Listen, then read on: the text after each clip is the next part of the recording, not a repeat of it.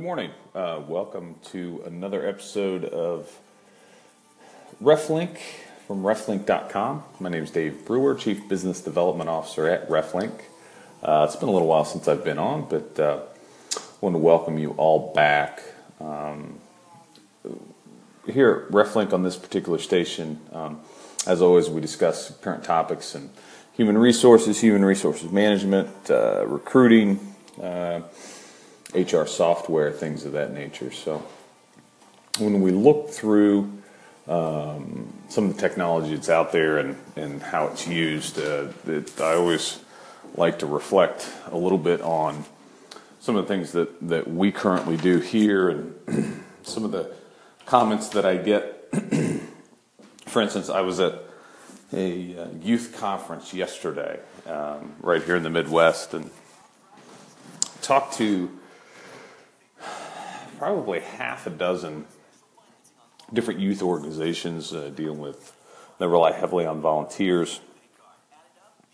And surprisingly enough, as we were talking about recruiting, and there were many of those organizations did not vet their volunteers, or some there were a few that didn't vet their employees even. And what I mean by is vetting, whether it be doing a background check or, in this case, doing reference checking. So, and when talking with this, the majority of them will do background checks, but reference checking was just too, in fact, to a few of them it seemed foreign, meaning they had no idea. Again, they didn't. It's not that they didn't have any idea what reference checking was, but it was the reason that they should be doing it, really. And anytime, obviously, you're bringing someone into your organization, you want to vet them as best as you can. And what I mean by vet is, find out everything that you can about them to make sure that they are going to be a good fit for your organization. And as we talk about all the time, time is of the essence, meaning that most of the time when you find someone that's going to be a good fit for an organization, you want to move as fast as you can because in this day and age it's competitive, and especially volunteer organizations are starved for help. So but I was a little bit surprised. I guess I shouldn't be, but and the majority of the reasoning why, because I would follow up with the question is, well, why aren't you doing this? And it was an interesting mix of responses. One of which was they did not know how, meaning that okay, we would love to do that, but did not know how.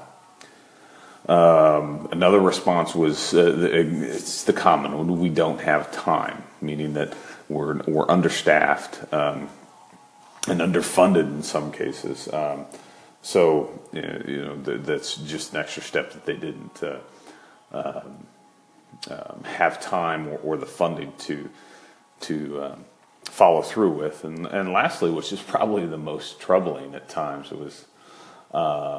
We would like to check references, or we talk about checking references. In fact, we have, and we say we check references, but we actually don't. So, a bit troubling, but also understandable. Again, based on, some of these, the majority of these were nonprofit organizations. So, and it was enlightening, I guess, for me. Again, this is a common theme.